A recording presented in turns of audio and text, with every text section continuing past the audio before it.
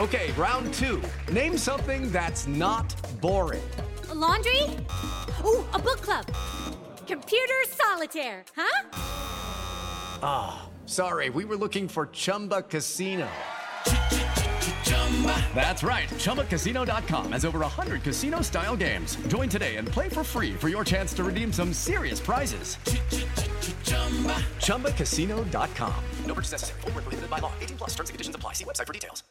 Hey, you made it! Welcome to my place. Come on in, kick your shoes off before we continue my first ever journey through the Harry Potter series. Just a few quick announcements. First, I am very excited to announce that Potterless is going to be a part of Listen Up Portland, a podcast festival happening in February of 2019 in the Rose City. Potterless will be having a live show, Horse will be having a live show, and Spirits will be having a live show. The Potterless show and the Horse show are on the 17th of February, which is my birthday, so please come and make me feel like a very cool person. If you want to check out tickets, you can go to listenupportland.com. There's a bunch of different ticket packages. There are so many great shows as part of this festival. I'm very excited to be there. Obviously, Multitude will be doing a meetup in Portland, so stay tuned for details on that. But yes, get ready. February, Portland, listen up. It's going to be great. In fun social media news, user Andre11X created the Potterless subreddit. You can go to reddit.com/r/Potterless if you want to discuss the show, and Reddit is your preferred method of doing so. It's a fun time. There's already some great threads. I'm excited to see that grow. If you aren't following Potterless on social media, first, what are you doing? But second, you will have missed that as a Christmas present, I put up an episode of Maturity Corner where me and Johnny make fun of the movies on Patreon. So if you want to check that out, go to patreon.com/Potterless. And as I mentioned before, starting with this episode, Potterless is now weekly, and because of that, the Patreon is restructuring a bit. So if you go to patreon.com/Potterless, you can see a text post explaining how the charges are going to change. Just a heads up for anyone that was thinking about joining Patreon, or for anyone that already has Patreon and you want to see how those charges are going to change. So you can see if you need to drop down, which is totally okay, or drop out, no harm, no foul. Again, all the information there and all the other bonus content at patreon.com/Potterless. And speaking of Patreon, we have new patrons to welcome to the team. So shout out to Alina Utkina, Manuela Frey, Nina Jaselek, Harper Caldwell, Catherine C., Kat Dickinson, History Duo, Ariana Reinhertz, Marissa Goldstein, Fatima Rahman, Melanie Verhoef, Melia Parslow, Alyssa French, Mary, Kira Salmonen, Hope Rulestone, Linnea Sievert, Kendra Holstrom, Emily Coseo, Anna Marie Laveri, Vera Kiskila, Scott Novak, Hannah Thibault, Cassandra Rascon, Megan Kirby, Louisa Del Guidice, Katie, Sasha Immel, Celia Evans, Alina Gillon, Hillary Ballantyne, Amy Sforzen, Megha Chatterjee, Helene Fiska, Nicole Curtis, Gemma Colemans, Emma Forzelius, Kendra Hertz, Emma Livingston, Emily Cast, Ashley Hunt, Lena Jeff Forressy, Dave Coates, Craig McRoberts, Wizard Toaster 85, and Luke Tuomlo. A shout out to Selena Soderberg, Monique Buffet, and Ben Silver, who upgraded their pledge, and a huge shout out to Aaron Rapp, who upgraded to producer status, as well as our new producer level patrons, Jane Lance, Will Barrington, and Kerry D. Bagginson. They joined the ranks of Leanne, Vicky, Aaron, Erica, Calvin, Sadie, Jesse, Natalie, Deborah, Clow, Alex, Frank, Marchismo, Tori, Samantha, Juan, Jenna, Kieran, Rebecca, Abid, Caitlin, Benjamin, Rosemarie, Jill, Maria, Lisa, Ariel, Romina, Kamale, Anthony, Russell, Dustin, Katie, Audrey, Indiana, Eleanor, Sydney, Billy, Rosanne, Micah, Andrea, Nikita, Colette, Chrissy, Shrina, Lala, Chelsea, Taylor, Lovekesh, Shavarni, Ali, Calmage, Cassandra, Roxy, Amelia, Sean, Jeremiah, Sarah, Jesus, Ben, Rachel, Zachary, Jessica, Natalie, Arna, Brandy, Melody, Kristen, Jonathan, Zach, Elisa, Tiago, Daisy, Jessica, Orchid, Jonathan, Joe, Isabel, Steve, Vivian, Samuel, Victoria, Elena, Takari, Darlene, Brenna, Drake, James, Haley, Marino, Braden, Matthew, Hannah, Angelina, Ross Marie, Peter, Maria, Phineas, Natalie, Hermione, Victoria, Lee, Alex, Brian, Caitlin, Cecily, Raul, Finn, Mosine, Grace, Sammy, Raul, Ingen, Mari, Brienne, Heidi, Alexandra, John, Jen, Juice, Sephrin, Dusty, Noel, Tao, Hala, Emily, Michael, Robin, Rebecca, Taya, Patricia, and Can't I Potter, who never break their New Year's resolutions. They stick with them all the way through the year. If you want to be like one of these amazing patrons and get access to bonus episodes, director's commentary, exclusive merchandise, just head on over to patreon.com/Potterless. Thank you to our sponsors, Stitch Fix and Backblaze. And without further ado, let's get into episode 58 of Potterless, covering chapters 1 and 2 of Harry Potter and the Deathly Hallows, guest starring Multitude's own Amanda McLoughlin.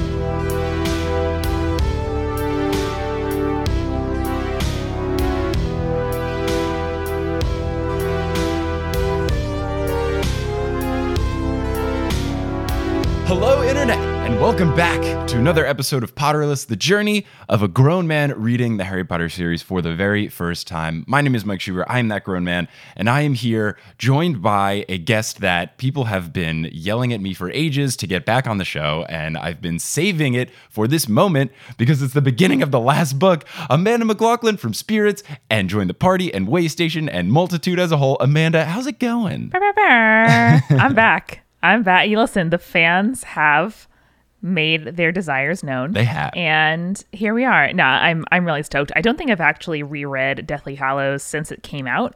Oh, wow. Where as every Harry Potter book came out when I was a kid, I started reading with book one. I would reread the previous ones up to that midnight release, bring them with me in the parking lot usually. Thing. Yeah, but obviously Deathly Hallows, that did not happen. And Sure. It was really cool to dive back in. I reread Half-Blood Prince with you nice. as the episodes came out. Yeah, so that I could, be in the same headspace as you are for this exciting journey. I love it. Yeah, I have to say, I think the biggest advantage for me waiting until so long that all the books are already out is that I didn't have to wait all of the time in between the two books. Because how much time was between 6 and 7? Wasn't it like 2 years or something? I don't actually know. Let me look that up. I think it was long. It seems it would be so painful for me because the ending of 6 did not give any closure at all in terms of anything. No, it was incredibly difficult. It was not a great wait. So Half-Blood Prince was 2005 and Deathly Hallows, I think I remember this off the top. Yeah, 2007. Mm-hmm. So that was a full 2 years. Not as long, I think, as Goblet of Fire to Order of the Phoenix, but it was brutal. And we knew the title,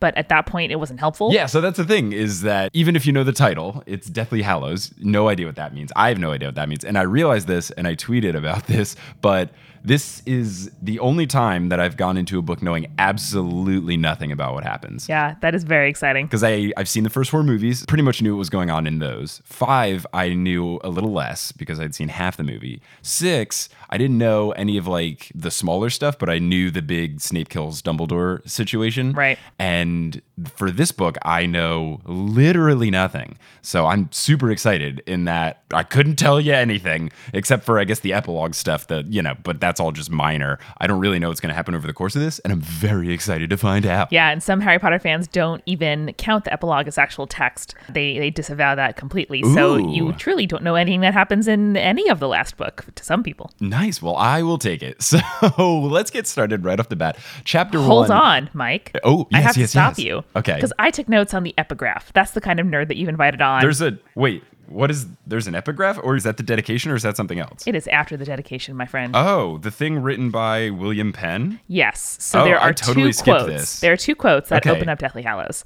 And I'm going to make you read them like the English teacher I have within me. Well, I'm going to read them out right now, live recording of it, because I purposely just breeze past these because I don't like to know the chapter titles because sometimes the chapter titles give away spoilers. These ones are okay. Let's do the first one first. This is by Aeschylus, a play called The Libation Bearers. I am so glad that you pronounced that because I would have butchered that. I thought that when I started reading it. It would have just been the customary Spirit's way to mispronounce it and then get yelled at. So this poem goes, "Oh, the torment bred in the race, the grinding scream of death and the stroke that hits the vein. The hemorrhage none can staunch, the grief, the curse that no man can bear. But there is a cure in the house and not outside it. No, not from others, but from them," in italics, "their bloody strife. We sing to you, dark gods beneath the earth. Now hear, you blissful powers underground, answer the call, send help. Bless the children, give them triumph now." Sounds like a very dark poem, and my stupid brain can't process what it means. Yes, so that is from Aeschylus. This is from a play, a trilogy called the Oresteia. So this was an ancient Greek playwright. Okay. And from the Wikipedia page, because I'm a scholar, it tells us that the principal themes in the trilogy include the contrast between revenge and justice, as well as the transition from personal vendetta to organized litigation. So it's basically the capital GT Greek tragedy about people dying and killing their parents and their brothers and sisters and blah blah blah. And there's a whole lot of Greek drama. But this excerpt is really saying hey, the children need help. There is a real problem here, and the answer is not outside the world that you know, but within it. Wow. Okay. Awesome. I'm so glad you're on this podcast. Shall I read the second one? Please do. Okay. "Death is but crossing the world as friends do the seas. They live in one another still, for they must needs be present that love and live in that which is omnipresent. In this divine glass they see face to face, and their converse is free as well as pure. This is the comfort of friends, that though they may be said to die, yet their friendship and society are, in the best sense, ever present because immortal." This is William Penn, who probably should go to an English class because that was garbagely written, but I get the sentiment behind it. And that is from a collection called More Fruits of Solitude, which is, as you may guess, older. It was published in the 1800s. Yeah. I was going to say, this had to be some old-ass English shit the way that he said these sentences and just decided to throw commas in for fun, like he was sprinkling salt on a dish. Not only is it old ass shit, it's also old ass Quaker shit. So William Penn was a famous Quaker. And this is from a book of aphorisms, which are just like nice sayings to live your life by. It's very famous, like Seneca from Roman times did it. It's just like people like to just publish quotes that they either made up or heard or want to be known as. And doing my research for this episode, Professor John Granger is called the Hogwarts Professor. So it's hogwartsprofessor.com. It's a guy. Wait, is his actual last name Granger, or did he his change actual it? last name is Granger.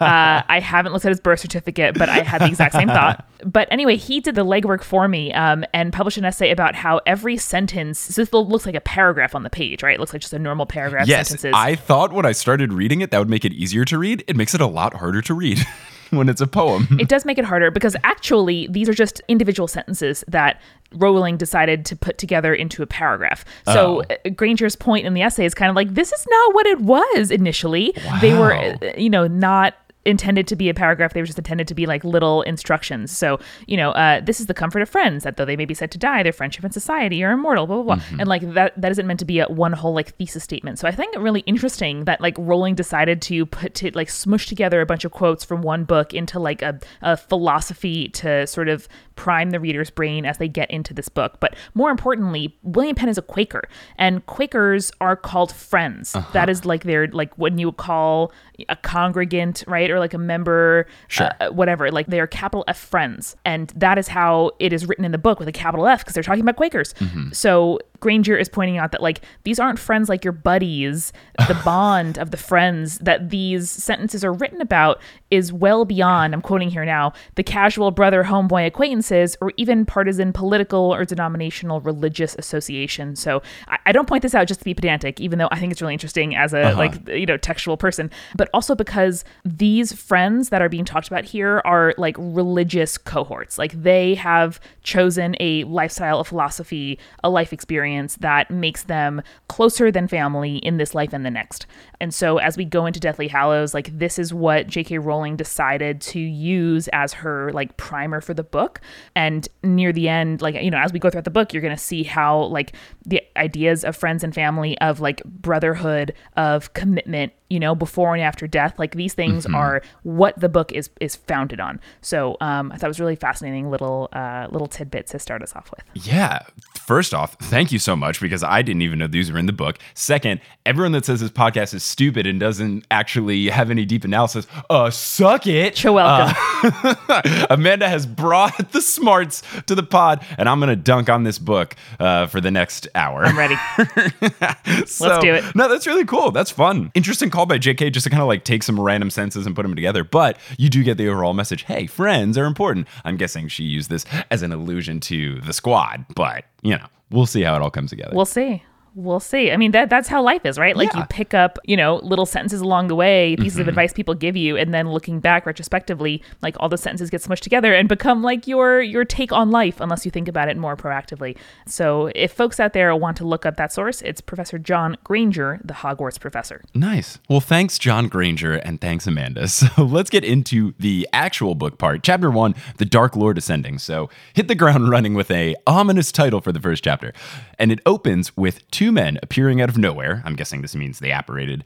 And one asks the other, news? And the other replies, the best. This person that replied, Severus Snape. So I got very excited initially because this means another not told from Harry Potter's perspective chapter, which are my favorite. Hell yeah. Because you just get such a fun twist on the perspective when somebody else is narrating. And I was also reminded at the beginning of this book, right? So like we have two men appearing out of nowhere, a narrow moonlit lane with their wands at each other's chests before they recognize each other and then put their wands away.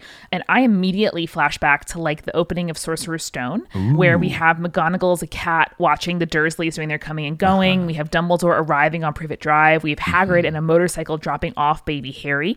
And so it's just like really interesting to me, just like the idea of a vacant lane and then someone appears out of nowhere. Yeah. And instead of all those pure examples of people like looking after baby Harry and bringing him into a new world, we as the readers are being brought alone to meet with the Dark Lord, which has not yet happened, and signals to me the fact that like shit's popping off. This is where we're at now, and no one's around to save you. Yeah, things get very real. So we learned that this other non-Snape Death Eater is Yaxley. That's a name, but I'm guessing he's just going to become a throwaway Death Eater that we haven't cared about before, or we won't after. Basically, you get the sense that they are heading to some sort of meeting with Voldemort, and Snape is, I thought, going to be delivering the news about the murder of Dumbledore, because we don't really know where this fits timeline-wise. I later realize I'm wrong. Yaxley also asks Snape, "You sound confident that your reception will be good?" Which I was like, whoa, I guess the Death Eaters aren't completely convinced of Snape standing among them either. You know, like we talk at the end of Half-Blood Prince where like all of the squad and the professors are in the castle being like, what the fuck? Like Snape, did I trust him? Did he not? Blah, blah, blah. And I was like, oh, damn, like he is a double agent. And that means that probably neither side is ever going to be completely confident of his loyalty. Yeah, we kind of get that vibe in the beginning of the 6th book when Bellatrix very much makes it clear that she doesn't trust Snape. So the vibe that I got from Bellatrix was that Voldemort completely trusts Snape and everyone else is kind of fishy on it, which is kind of funny that it very much mirrors the Dumbledore situation where Dumbledore really trusts Snape and then everyone else is kind of fishy on it. So it's this weird thing where like nobody trusts Snape except for the most powerful good and the most powerful evil wizard. Yeah. And everyone else is like, I don't know about this guy. And both of them are completely orthodox about it, right? Like both of them are like, don't question me. I know more than you know. And as you may have picked up by now, like fandom loves to debate the morality of Dumbledore, of Snape. Like people talk about whether or not these characters are actually as good or bad as we are meant to see them as.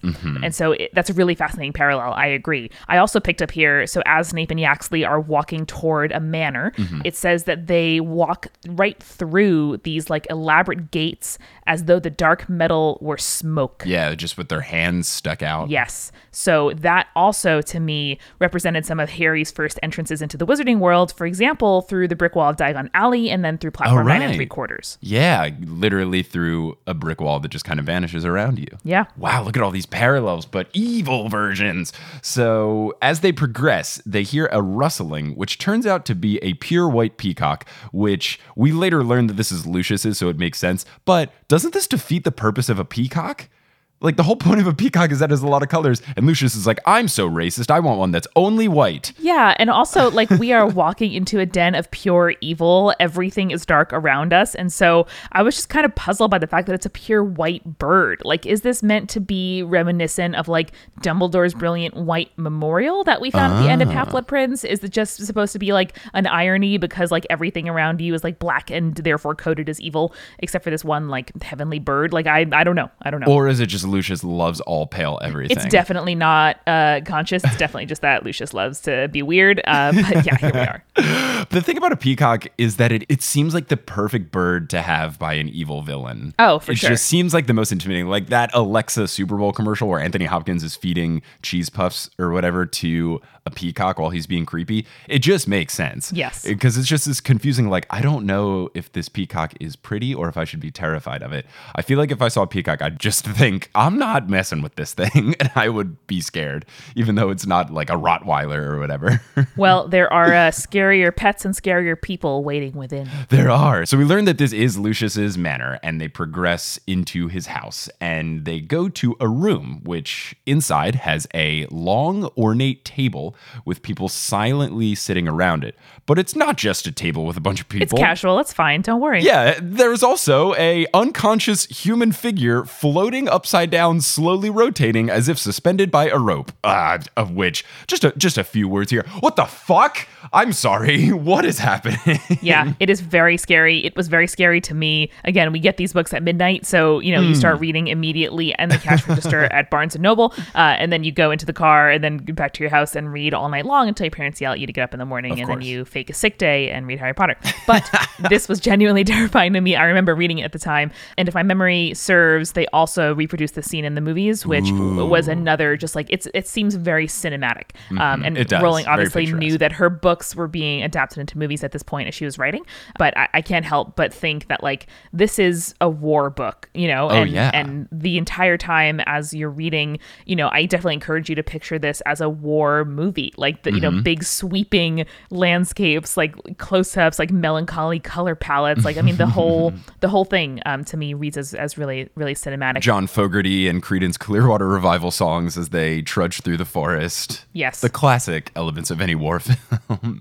So a high-pitched voice from the end of the table says, "Yaxley, Snape, you are very nearly late." So clearly this is Voldemort, but you are very nearly late. That's another word for on time. I don't understand. Ooh, you are almost late. It's like, I'm here. I made it. You said come at 8. It's 7:58. I'm here. I don't get why he needs to like scold them. I don't know. The Dark Lord has to nag them into being followers, so he has to find something about it. I guess Voldemort is just everyone's dad that says you're late if you're 5 minutes early. Like, my least favorite phrase ever. Now I'm picturing Voldemort like yelling at Death Eaters about like not emptying the dishwasher, which is a very good image. Oh, yeah, I love it. Oh, pick up your feet when you walk. Don't scuff your shoes. Like a classic dad move that he's yelling at them as they go around, causing a ruckus. So the narrator then goes on to describe Voldemort, and he is described as more snake-like than he has ever been, saying that his eyes are pure vertical red pupils, which I'm kind of bummed that the movies never did. He has basically normal humanish eyes in the movies. Yeah. I don't know why they didn't go with the very snaky eyes for movie Voldemort. I was also really curious about the choice of the color red here. That obviously makes sense for actual reptiles, especially just coming off of Half-Blood Prince. Like I closed Half-Blood Prince, opened Deathly Hallows, and here we are. It's like a murky green-purple cover compared to like an orangey red cover.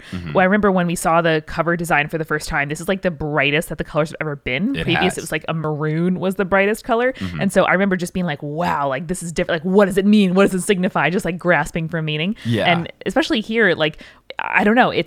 Red signifies bravery and boldness in Gryffindor, but also here it is signifying something like reptilian, nocturnal evil. Yeah. And please pay attention also to kind of color descriptors and coding as good versus evil as the book goes on. Like, why is the cover orange? We'll see. Yeah. The other thing I really liked is the colors of the book when you take off the wrapping flap or whatever. Those always interest me. And I think the colors of this one are the best. It's like a muted, faded, grayish green type thing. And then it's got this tan on the outside with red writing. I think it's like a really nice look. Much better than the previous one, which was just a black and purple. I think this one is a very pretty looking one. So I don't know if there's any meaning behind that or if it just like looks nice, but again, this is like the brightest that the book under the cover has ever been either. So I guess that's nice to be like, oh, look, things are going to be okay. Or will they? Oh, or will they? My favorite aspect of this meeting is when Snape and Yaxley come in. He tells them where to sit. So the Death Eaters have assigned seating. I know. And there's not even like a docent or an usher to be like pointing you gracefully. No. Or little like table place settings with little cards telling you where you sit.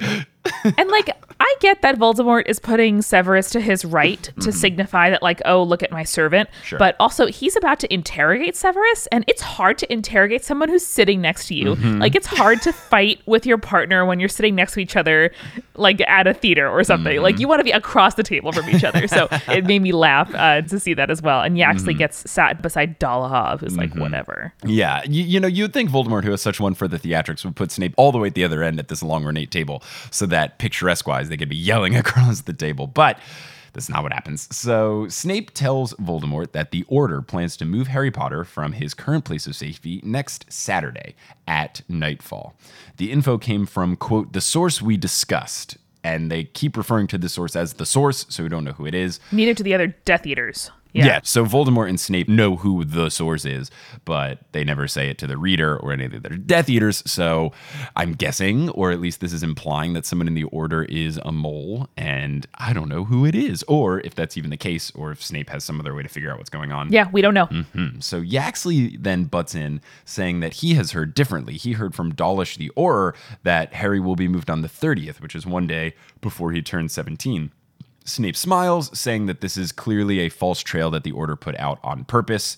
Snape and Yaxley bicker back and forth a bit, but Snape ultimately says that the Order doesn't trust the Ministry anymore because they believe that the Death Eaters have infiltrated it. And then some fat Death Eater says, well, they got something right, and tries to laugh a bunch. And then the book just says, quote, Voldemort did not laugh, which I think is phenomenal. Scary. It's like, oh, come on, Death Eater, time and place. This is not a time to make jokes. Voldemort is very serious now. I mean, it's bad enough when you make a joke like in a meeting or a dinner or something and it falls kind of flat, but imagine doing that in front of like the Dark Lord. Yeah, in front of Satan. And then he just stares at the body revolving slowly overhead, lost in thought. Probably those thoughts are about how he's about to murder you and make you another tier on his fucked up body chandelier. Yep. So Snape says that the new location will be the house of someone from the Order, and it will be heavily protected by charms as well as those from the Ministry. Snape thinks that once Harry gets there, he's going to be 100% safe again, unless the Ministry falls before next Saturday. Voldemort asks Yaxley, oh, will that happen? And Yaxley reports that he has good news in that he was able to get the Imperious Curse on Pius Thickness? Thickness. So his last name is literally Thickness. Shubes, I don't think that was in the internet vernacular in 2007 that like is true. It was now. Yeah, Thickness with a K, not two C's like it would be today. Voldemort says this is a start, but he wants all of the men surrounding Scrimgeour to be under the curse because a failed attempt at taking the life of the Prime Minister or the Minister of Magic will set them back significantly. So they are trying to assassinate the Minister for Magic. Woo. Yeah, and take over the government. So, it's fine. Low stakes. Yeah, not a big deal at all. We learn that Pius is the head of the Department of Magical Law Enforcement, and the plan is to use him in order to Imperious the rest of the heads of departments at the Ministry. Which is terrifying. Yeah. Oh, super terrifying that you're taking over someone that's, I guess he's in charge of the police and then trying to get everybody else taken over too so that you can make sure that you can murder the Minister of Magic. It's scary, but corruption, woo! Voldemort isn't confident. He says that they need to try to get to Potter while he's in transit. Snape says that the Order won't use Apparition or the Flu Network, again going back to not trusting the Ministry. And Voldemort says that he wants to take care of the boy himself, and then says, quote, that Potter lives is due to my errors more than his triumphs, which is valid, that it's more of Voldemort consistently fucking up than Harry being a really good wizard. It's a lot of luck and circumstance that helps Harry survive. But it's also the most egotistical possible reading of the situation where Voldemort is like, clearly someone couldn't have beaten me. I just messed up. But now I've learned. Don't worry. No one is better than me. I just screw up. It's like the sports trope of they didn't beat us, we lost, saying that it was not them playing well, it was us playing poorly. Exactly. Voldemort tells the Death Eaters that he needs to borrow a wand from them for a task. No one volunteers, so Voldemort picks Lucius, and my initial thought is, aren't you supposed to be in Azkaban? We later learn Voldemort got him out by one way or another. Voldemort pulls out his own wand, and Lucius, for a second, thinks that this is going to be an exchange situation, and he makes he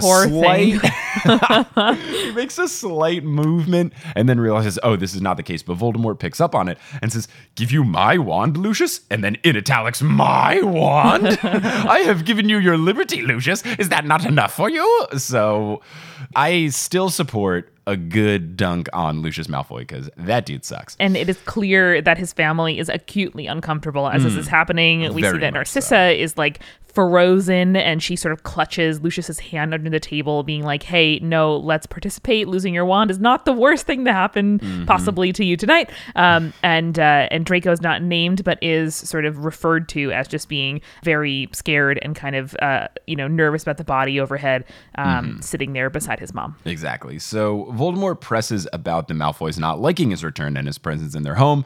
And they try to say, oh, no, we love you. Bellatrix even butts in. But right after she does, Voldemort drops the bomb that Lupin and Tonks got married, which, yay, some light in this dark chapter. So I guess Lupin gave it some thought. So the Death Eaters then laugh about this. Bellatrix says that they've never talked to their sister once she married, quote, that mudblood. And then Voldemort actually says what I think is a pretty funny line. He says, "What about you, Draco? Will you babysit the cubs?" As much as you want to hate Voldemort, he has some good burns, some silly jokes, and some sick puns. And I can't hate the dude too much. Yeah, I mean, he also had a pretty deft metaphor there where Bellatrix gets super upset that he's kind of pointing this out because she obviously worships him and wants to be his queen or something. And Voldemort has a kind of metaphor about family trees get disease and you have to prune them, which is, you're like, okay, yeah, oh, wait, oh no, huh? And he's talking about like racial purity and like awful genocidal maniacism, which, in one of my previous episodes, we talked about the significance of like blood purity, like language of mixedness, and how that would become significant over time. This is like the clearest ever articulation of Voldemort's like supremacism yet, where he says, we'll cut away the canker that infects us until only those of the true blood remain, which is horrific. And there you go. Just in case you're wondering, this is the agenda of the guy that is precipitously close to taking over the ministry. Yeah, he straight up lays down that all of this is down to a blood purity thing, which parallels lots of evil people from the past, notably, Hitler. It's interesting that these books continue to unfortunately have relevance in what's going on in our current situation, where we've got a bunch of immigration stuff going on and people complaining about, immigration being a loss of culture for these countries. But even if you look at what happened this morning on recording, France won the World Cup, and something like 80% of the roster is from Africa and 50% of the roster is Muslim. So clearly diversity is very good, as it helps you be better at soccer, which Europeans are very invested in. So it's this weird thing where the books have parallels in our garbage situation that some of us are unfortunately put in now. And it just sucks that some people think that that's actually a good thing, is to not have diversity. And it boggles my mind. And I hope that people read these books still today and understand the message, and kids. That's the great thing about these books being kids' books, is that, you can learn a valuable life lesson. I mean, obviously they become young adult books, but like you can learn a valuable life lesson of, yes, things might not be this extreme, but you can see the parallels, and hey, no one should ever have a thought process like this. It's not good at all. Yeah. What Voldemort would call like dilution is actually, enrichment, and like the way that life actually works. And there are real like telltale signs of fascism that are coming up in the book. There's the like pageantry of leadership, the like unquestioning, uncritical mythologizing and worshiping of the leader. Even something as small as like insisting on where somebody else is sitting is like a kind of petty exercise of power that is meant to like inform your own position and use theatrics to sort of stand in for like actual legitimacy and governance. So yeah, start your kids early. We can all grow up anti-fascists with the help of Harry Potter. Which it really shouldn't be something that we have to. I would hope that people would just get it, but yes, start them early on not being garbage people. All right, past Mike, take a break, drink this Gatorade, sit down, because it's time for Wingardium Adridosa.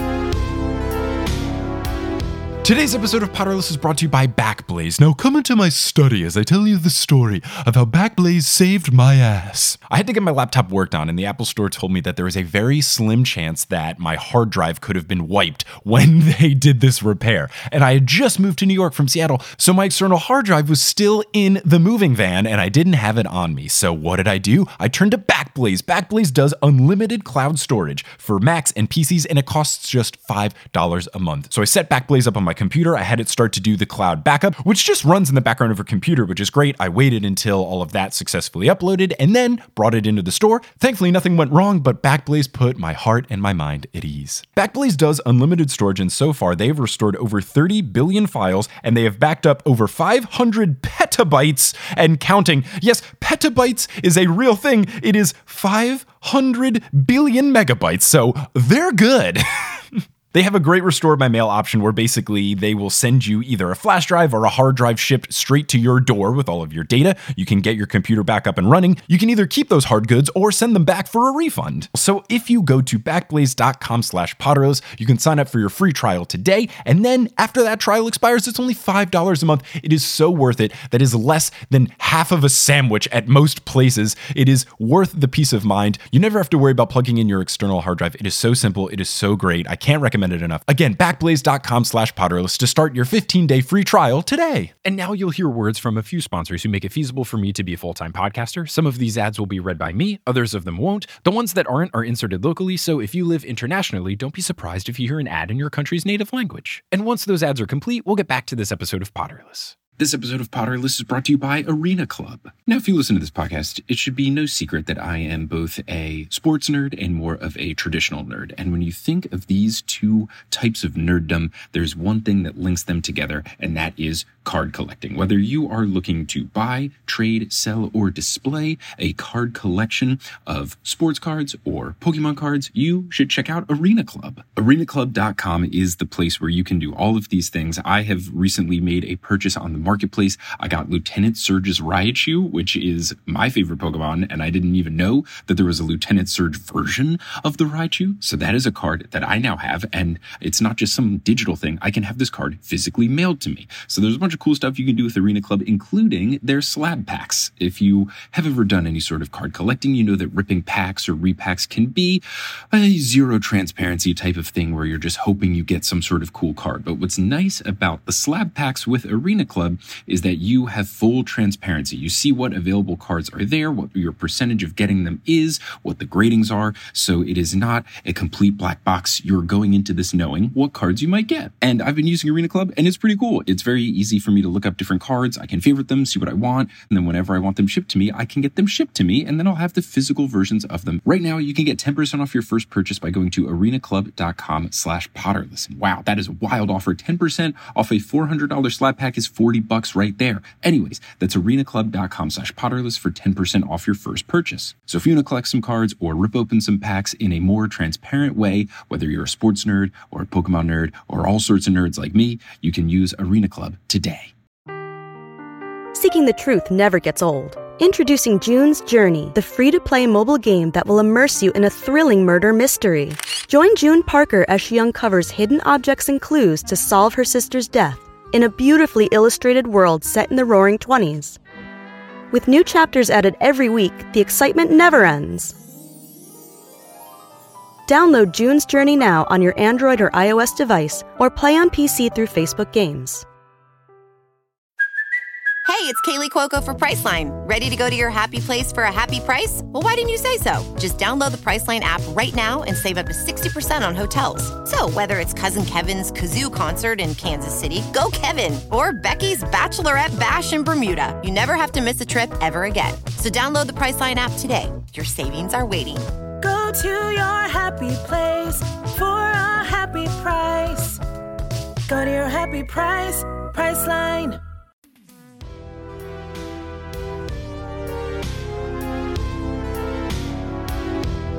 So we learned that this guest who is floating above the table is Charity so Burbage, who apparently is a professor at Hogwarts that we've never met before, right? Yeah, Muggle Studies is a I don't think it's only a 7th year class, but it is an elective. Yes, I think I knew this. It's kind of like arithmancy where not everybody takes it. Yes, and we have not met her yet.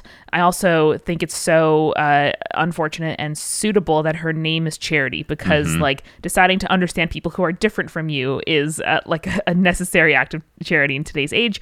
And yet Voldemort is targeting her specifically because she represents the quote unquote like mixing of wizards and muggles that he thinks is so despicable. Exactly. So she is brought in. Voldemort mentions that she was a professor at Hogwarts until very recently, and she taught students that muggles were no different from wizards.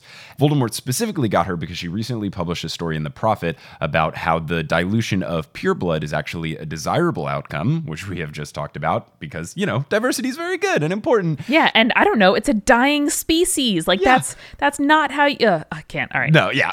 So Voldemort, not a big fan of that though, and decides to murder her. Hits her with Avada Kedavra, and that's the end of chapter 1. So the tone has been set early of what's going to happen throughout this book. This book's not messing around. No, it is not. So then we get to chapter 2, which is In Memoriam. And the opening line is, Harry was bleeding, which, oh, great. Come on, Harry, we'll get it together. So we learn it's not a severe wound. He cut his finger, and while he is trying to take care of it, he realizes that even if he was able to perform magic right now, which he can't because he's at the Dursleys' house in the summer, he realizes he doesn't know any healing charms. But Tonks taught him a Pisky, right? Is that not a healing charm? I don't think so. Hold on. I think a pisky is just a bandage a wound. Okay, because she does it to his nose when his nose is all messed up after Malfoy like curb stomps him in the Hogwarts Express. Well, I think we hear Tonks say that, but I doubt that Harry remembered the spell. He uses it later. She does it to him, and then he uses it like later in the chapter. Well, it's meant to be like a quick stop for like a broken nose or a split lip. Okay. So that's useful as like immediate first aid. However, I don't know if that actually takes care of like incisions, or maybe it's like deeper than we thought. Like I'm not quite sure, but it did make me laugh, this line where Harry thinks this seemed like a serious flaw in his magical education. And I was like, yeah, this is the wizarding equivalent of not teaching kids about taxes. This is exactly the kind of thing that we have to learn. Come on. It's so, gosh. I like that should be a class everywhere. I don't know, find something. Somehow you got to have just like common sense or like adulting class senior year, like make it a mandatory elective where it's like, okay, here's how you do your taxes. Here's how you invest money. Here's why Roth IRAs are good when you're young. Here's how you like all this other stuff. Yeah. That used to be home economics and shop. You know, like that's what it used to be, is like, here's what you actually have to learn to like run a house or, you know, be self-sufficient. But it was like weirdly gendered. It was weirdly like a kind of post or a wartime, like, you know, civilian education situation. But yeah, it would be nice if that taught you some actual skills. Yeah, it's just, it's not what we have. I think my high school had a civics class in our senior year where they were like teaching people who were already 18 what voting was all about. Oh, wow. And I was like, oh God, come on, people. Come on. But yeah, Harry, just a few days shy of 17, is really feeling the, you know, frustration of not being able to use magic, which we learn later in a kind of our segment is probably good that he's not using underage magic, because clearly they could come after him for it. Exactly. It's really cool, I think, to have this chapter framed where, actually, I'll let you get into what Harry was doing and then I'll comment on the resonance. Cool. Yeah, so he runs in trying to go to the bathroom. He leaves his room, and on his way, he steps on a full cup of tea on the floor and just crunches it under his shoe. And he thinks that maybe this is some sort of booby trap that Dudley set up, but he can't really give it a thought. Goes into the bathroom, you know, rinses off his cut, takes some toilet paper, mops up the tea that spilled. And we learned that what happened was Harry was cleaning out his school bag completely, because he always just takes off like the top 3/4 of the bag each year. So there's a bunch of stuff that has found its way to the bottom. Yeah. Which is wild to me that he had not emptied out that trunk in 6 years. How deep was it? Like, what kind of crap did he keep in there? Everything. And we learned that there's a bunch of fun stuff down there. But before we learn what it is, I have to point out, as I always do, that JK says that he, quote, gropes his way through which if I ever meet J.K. Rowling or get the chance to interview her, one of the questions will be, okay, the word grope and ejaculate, why do you like them so much? Well, I know that you were then really excited to read this column by Alpheus Doge, who uses some incredibly suggestive words. We'll get there. He does. He definitely does. So Harry gropes through and he pulls out a Potter Stinks badge, a busted sneakoscope, the RAB locket, and then he finds out what actually cut his finger, which was part of the broken mirror from Sirius. Which is sad because now I'm reminded, oh, right, Sirius is dead. And a Cedric Diggory button. So just several reminders of people that have died. Yeah. Yeah, the Potter Stinks is an alternate. Exactly. And that's got to be the worst one to take out because it reminds you of Malfoy, who facilitated the death of Dumbledore. And then Cedric, who was the first person that Harry saw die. So not a fun bag for him to go through.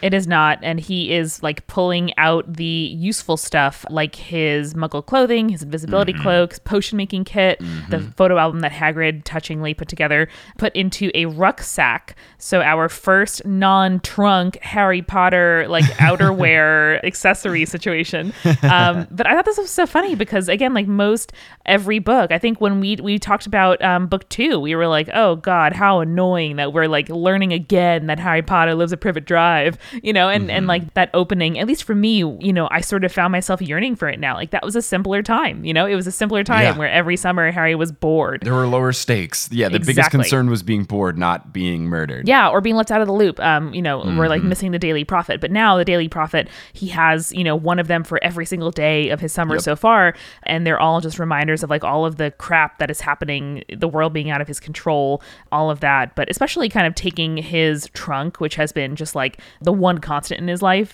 filled with like these magical things that literally have like taken him out of the life that he thought he had. And just, needing to like pare that down, get rid of the crap, clean it out, like have an overflowing rubbish bin for sure. With stuff that he's throwing away. It was just like so resonant to me. If anyone's like moved out of a house or packed for college or, cleaned out a parent's house, it's like this is an adulthood thing. And it made me kind of melancholy, to picture Harry going through it. Yeah, but it was good to kind of see some of the stuff that he goes through. And as someone, I have moved 5 times because I was in a rotational program with work. I sympathize with how much it sucks. It is not fun. Moving's the worst. So Harry is putting together basically this rucksack of stuff that's useful. And while he's doing so, he notices the stack of prophets that he has. And he grabs one and he passes through an article that mentions Charity Burbage retiring. And then he goes to the remembrance piece about Dumbledore, written by Elphius Doge, who clearly was written before the Doge meme existed. Yep. Otherwise, he would have had a different name. I always called him Dodge in my head, but I guess I completely just threw in that extra D. Well, yeah, at one point later in this chapter, Rita Skeeter calls him Dodgy Doge. Oh, very good. Yeah, so I guess it'd be weird if he was Dodgy Dodge, which would be a good rapper name, though. So he recounts that just before Dumbledore arrived at school, when he was attending Hogwarts, his father Percival committed an attack against 3 muggles and was sent to Azkaban. And Dumbledore never denied it. He said that he knew his dad was guilty. And a couple of the students thought that he might also be a muggle hater, but, quote, they could not have been more mistaken. And he goes on to very much prove that he loves muggles and is not, racist, and is a very strong, powerful, and talented wizard. You're right, though, about the wording of this being weird, because, like, when he talks about his friendship and stuff, it very much kind of seems like me and Dumbledore dated without saying it. I mean, it very well could have been. And again, we didn't, quote unquote, know that Dumbledore, in Rowling's mind, was gay when the book came out. So it was interesting for me to reread this now with that knowledge and hear, phrases like mutual attraction, which, again, is like old-timey as well. Like people use different kinds of language and like a more heightened kind of romantic style rhetoric to discuss friendship back in the day. But I also didn't remember that Albus's father was named Percival, which made me think about Percy Weasley. The true villain of the series. Who we last saw, like hanging out with Scrimgeour and like being a stand for the Ministry. So it's interesting to me, as we see Percy's journey throughout this book, to think like, is this meant to be a parallel of some kind? I have my own thoughts, but we'll get to that. I hope Percy's journey through this book is a one way to get out of the book. I don't want to learn any more about Percy Weasley when we know nothing about Charlie Weasley, the best Weasley. I will never forgive J.K. Rowling. We also get to hear another mention of my old favorite, Transfiguration Today, which I called out in a previous appearance as being like, what the fuck is happening in Transfiguration that there's a different update all the time? Like every day there's news, every day in Transfiguration, really? In recent news, Roberta Smythe turned a tennis ball into a mongoose. So, yeah. Yesterday, someone turned a button into a galleon. So that would actually be a great Twitch stream, though. Like, imagine just like a Twitch stream of like banal transfigurations. That would be very soothing. Or like an ASMR or like some unboxing video of like, okay, today I will be transfiguring a fork into a quill. That would be very, very good. I know like people always talk about how we wish, like in fandom anyway, that we wish Hogwarts history were real and that like Rowling would write that at some point, which I guess we'll have to. I know. I learned that she was supposed to, but then it got canceled. I think Pottermore kind of is the place that she's putting out all these little tidbits, but I would also kill for a copy of like Transfiguration Physics 101. Like, where is the fucking like conservation of matter in this scenario? Like, I really want to know it. Preaching to the choir, girl. I want to know all this stuff. And you know what else we need? A damn pronunciation guide. But anyway. Yeah.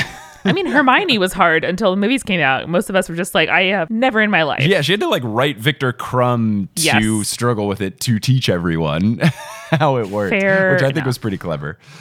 So Doge goes on to write that by the end of Dumbledore's first year, he had shed any connection to his father and basically was only known as the most talented student in the school's history, which is crazy to think that a freshman is the most powerful and talented wizard that has ever come through the school, and he's only been there for a year. Yeah, and casts some interesting parallels to Harry's journey again in his first year, where he was like the most powerful flyer to be there in a long time. His power was incredible. His reputation was there. Albus also came in with a reputation, though a dark one, and also, you know, decided to like make a name for himself and outshone all the other students. I don't know. I'm just picturing Harry reading this and like what parts of Albus's life are really sticking with him and which are surprising him. Like it's just it's more information we've ever had about where Dumbledore came from. Exactly. And it's something that we'll touch on later when Harry realizes this, but he realizes that he's never talked to Dumbledore about anything else except for Harry Potter before. Yep. So if he had known this stuff, he probably could have asked him about it, and they could have talked, since they seem to have gone through a similar path. You know, it's something that Harry could have gotten a lot out of, but he's Harry Potter and so much stuff is going on. You can't really blame him, but they ultimately do just only talk about Harry's problems when they're together. So we learn that Dumbledore at Hogwarts won pretty much every award that the school has. He worked with famous wizards. He got published. And then Albus's younger brother got started at the school 3 years after Dumbledore did. And he was very different. He was not bookish. He thought that the best way to solve a dispute was with a duel and was just not friends with Dumbledore at all. When Dumbledore graduated, he and Doge were going to do the classic college thing of go travel and stuff. They were going to travel the world, visit a bunch of foreign wizards. But on the eve of the trip, Dumbledore's mom passed away, making him the sole breadwinner with his dad being in prison, which sucks. Oh, it's just so bad. Yeah, it super sucks. And Alpheus and Albus were definitely not going to like make out all over Europe. That's fine. Don't worry about it. But sadly, Albus, has to stay home where tragically his sister Ariana passes away not long after his mom. Exactly. So very shortly after his sister dies, which Dumbledore just can't catch a break. It was, I just feel so bad for the dude because he's so nice and just all this tragedy happening in such a short amount of time. Yeah. So when his sister passes away, Dumbledore and Aberforth take it very hard. Dumbledore still goes on to have a great life and a successful career, and he does grow closer to his brother afterwards, which is a nice silver lining at least. Dumbledore becomes the head warlock of the Wizengamot. Whoa! What? No, it shocked me to hear that. Like I completely forgotten, and especially thinking back over like all of the trial, like the trial that he walked Harry through at the beginning of Order of the Phoenix. Like what the hell? How do we not know this? Yeah, I mean, in the flashbacks he was in it. Was it the pensive trip that Dumbledore's there? I feel like I already knew this. I knew that he was a part of it, but not that he was the head. Anyway, it struck me as like this guy's like fucking Ulysses S. Grant or something, or like he just he did a lot so of many things. offices. Yeah. Yes, I do have a question though. What's the difference between a wizard and a warlock? I don't know. Okay. I just thought of it where when he said it was head warlock, I was like, oh, right, because he's not a witch. I was like, wait, but they call everybody a wizard. I have no idea. Maybe it's... Alexa, what's the difference between a wizard and a warlock?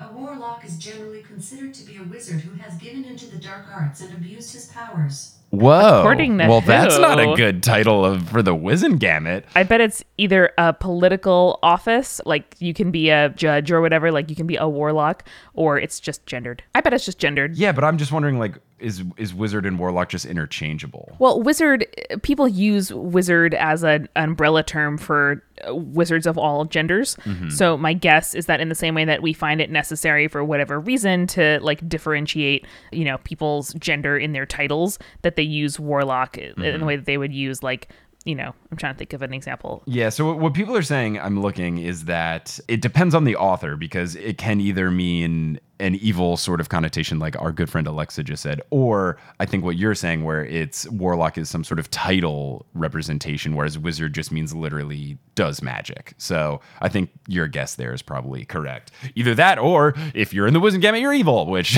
I don't think they're is definitely right. Not completely just, in like our evidence of their decisions, but I think it just means like judge. Yeah. So he becomes head warlock of the Wizengamot, and he also is known for having one of the greatest duels ever in 1945 against Grindelwald. So I would say that I'm excited to see that ultimate duel, but I don't want to say that I'm excited to see Johnny Depp in a film. So hopefully by the time they get to this big duel, they've recast that idiot, but we'll see. I do not have high hopes.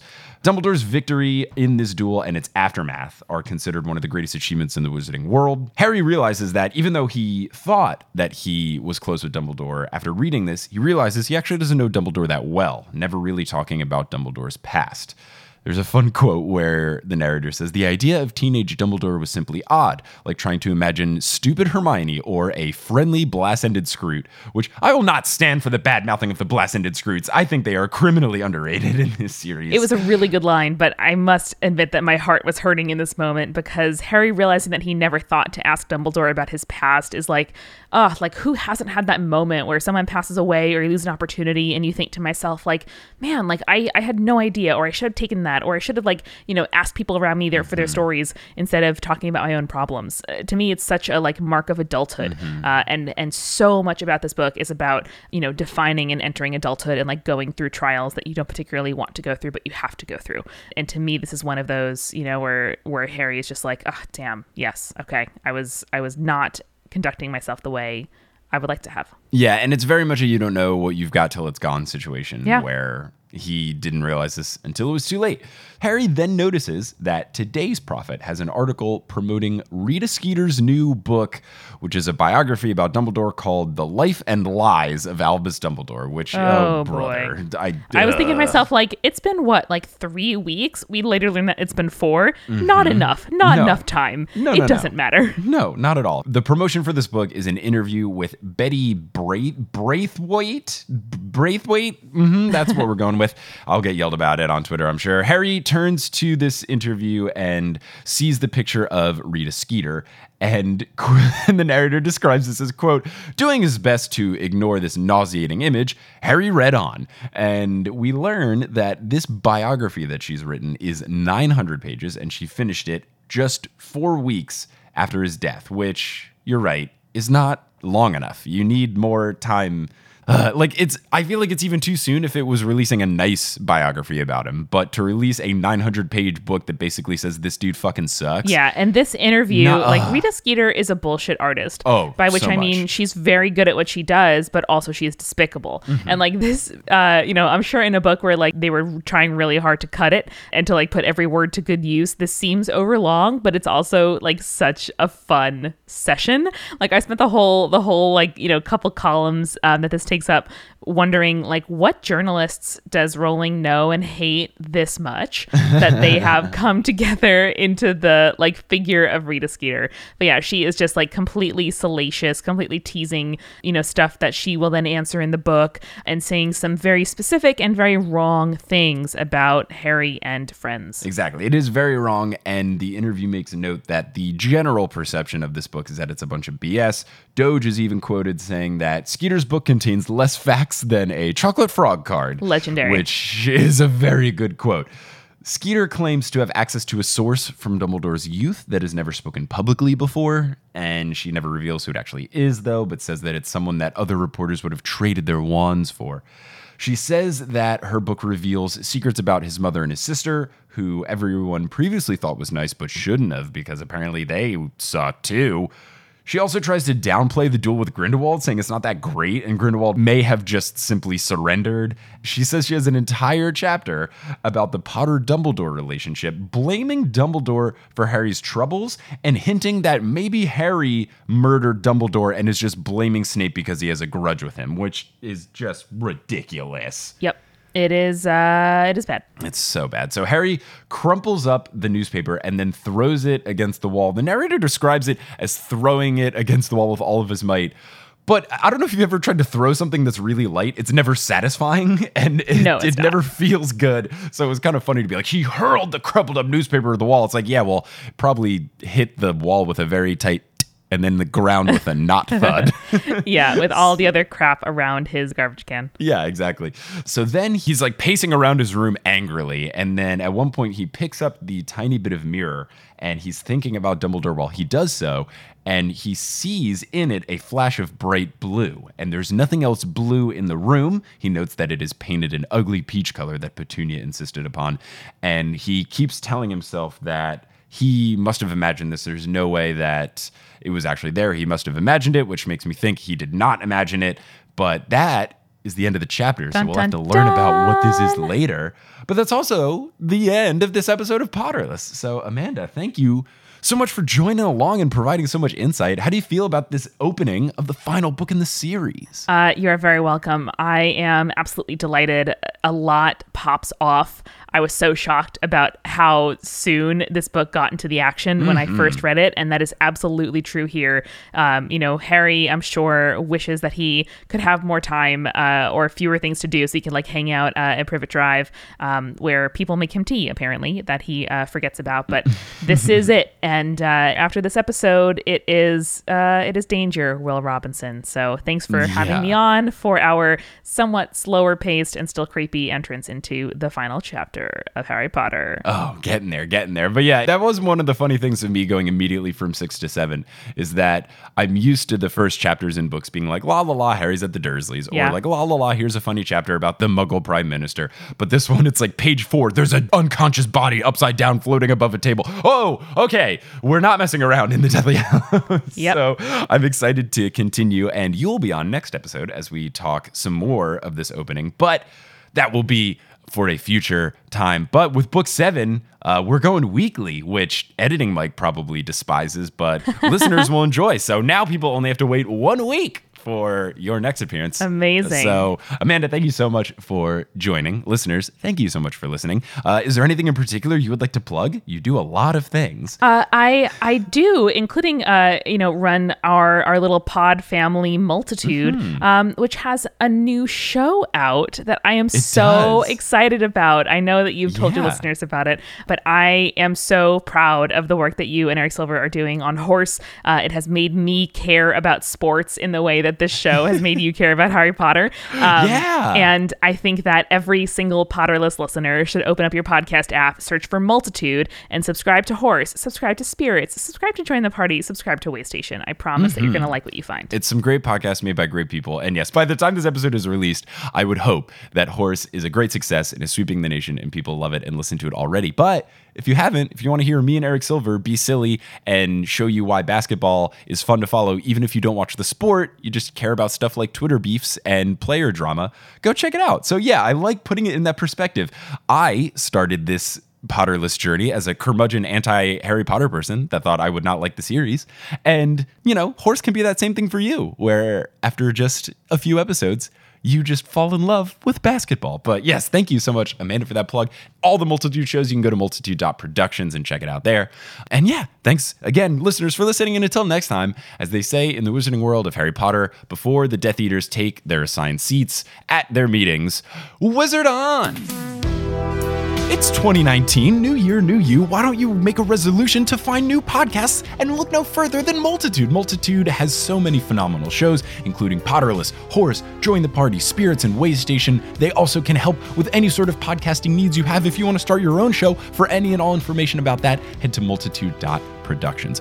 Potterless is created by Mick Schubert. It is hosted by Mick Schubert. It is edited by Mick Schubert. It is produced by Mick Schubert, as well as Leanne Davis, Vicky Garcia, Aaron Johnson, Erica and Calvin Bauer, Sadie Baer, Jesse Horgan, Natalie Klobuchar, Deborah Wilkins, Klaus Lopu, Alex Stark, Rebecca Admick, Frank Chiodo, Marchismo, Troy Larsick, Samantha Rose, Juan Sanfeli, Janet Dowsett, Kieran Webb, Abid Ahmed, Caitlin Jordan, Pontelo, Benjamin Bridges, Rosemary Dosh, Jill Boulay, Maria-Lisa Sikeen, Ariel Bird, Romina Rivadeneira, Camille Dock, Anthony Bonarigo, Russell Dunk, Dustin Wolin Cooch, Katie Rogers, Audra, Indiana Mercer, Eleanor Curlin, Sydney Cawthorn, Billy Hinton, Rossanne Batamana, Micah Cole, Andrea Franz, Nikita Power, Colette Smith, Chrissy Hutton, Trina Unadcat, Lala Palmer, Chelsea Green, Taylor Armstead, Lovekesh Longer, Shivarni Patel, L.A. Madsen, Calmage, Cassandra Aponte, Roxy Chaos, Emilia Krause, Sean Montag, Jeremiah E. Hurd, Sarah Nink, Jesus J. Morellis, Ben Silver, Rachel Guthrie, Zachary Polito, Jessica Ann, Natalie Jung, Arna Guthnadar, Brandy Baldonado, Melody McGinnis, Kristen Chavez, Jonathan Swaney, Zach Ross Klein, Elisa Figueroa, Tiago Costa, Daisy Carton-Sutter, Jessica Jacob, Orchid Grower, Jonathan Faw, Joe Harrison, Isabel, Steve Trelaw, Vivian Santos, Samuel Meyer, Victoria Renee, Elena Takaria Ront, Darlene Ruiz, Brenna Drake Perez, James Stepp, Haley Hastings, Marino, Braden Morrison, Moster, Hannah Shepard, Angelina Withred, Ross Marie Heise, Peter Bemis, Maria Vega, Phineas Ebner, Natalie Lozano, Hermione Hoff, Victoria Julian, Lee Ganji Singh, Alex Bisholte, Brian Williams, Caitlin Sullivan, Cecily Togball, Raul Avila, Finn Stuckey, Mosin Siddiqui, Grace Riggle, Sammy Curti, Raul Pineda, Ingan Oddstadter, Mary Wynn, Brian Wingate, Heidi Stoll, Alexandra Consulver, John Kotker, Jen and Jew, Sefrin Baez, Dusty Nickerum, Noel Baselet, Tao, Hala O'Keefe, Emily Tyrell, Michael Russell, Robin Fernandez, Rebecca Shumway, Taya Handlin, Patricia Colon, Aaron Rapp, Jane Lance, Will Barrington, Carrie D. Baggeson, and Can't I Potter? Web designed by Kelly Beckman, and the music is by Bettina Campomanes. If you you want to find us on social media, you can go to facebook.com/Potterless, twitter.com/PotterlessPod, and instagram.com/PotterlessPodcast, or Reddit r/Potterless. For any and all information about the show, you can go to PotterlessPodcast.com, and for bonus content, go to patreon.com/Potterless. Thank you so much for listening, and until next time, as they say in the wizarding world of Harry Potter, a wizard on! Hello, it is Ryan, and I was on a flight the other day playing one of my favorite social spin slot games on ChumbaCasino.com. I looked over at the person sitting next to me, and you know what they were doing? They were also playing Chumba Casino. Coincidence? I think not. Everybody's loving having fun with it. Chumba Casino is home to hundreds of casino-style games that you can play for free anytime, anywhere, even at 30,000 feet. So sign up now at ChumbaCasino.com to claim your free welcome bonus. That's ChumbaCasino.com and live the Chumba life. No purchase necessary. VGW Group. Void where prohibited by law. See terms and conditions. 18+.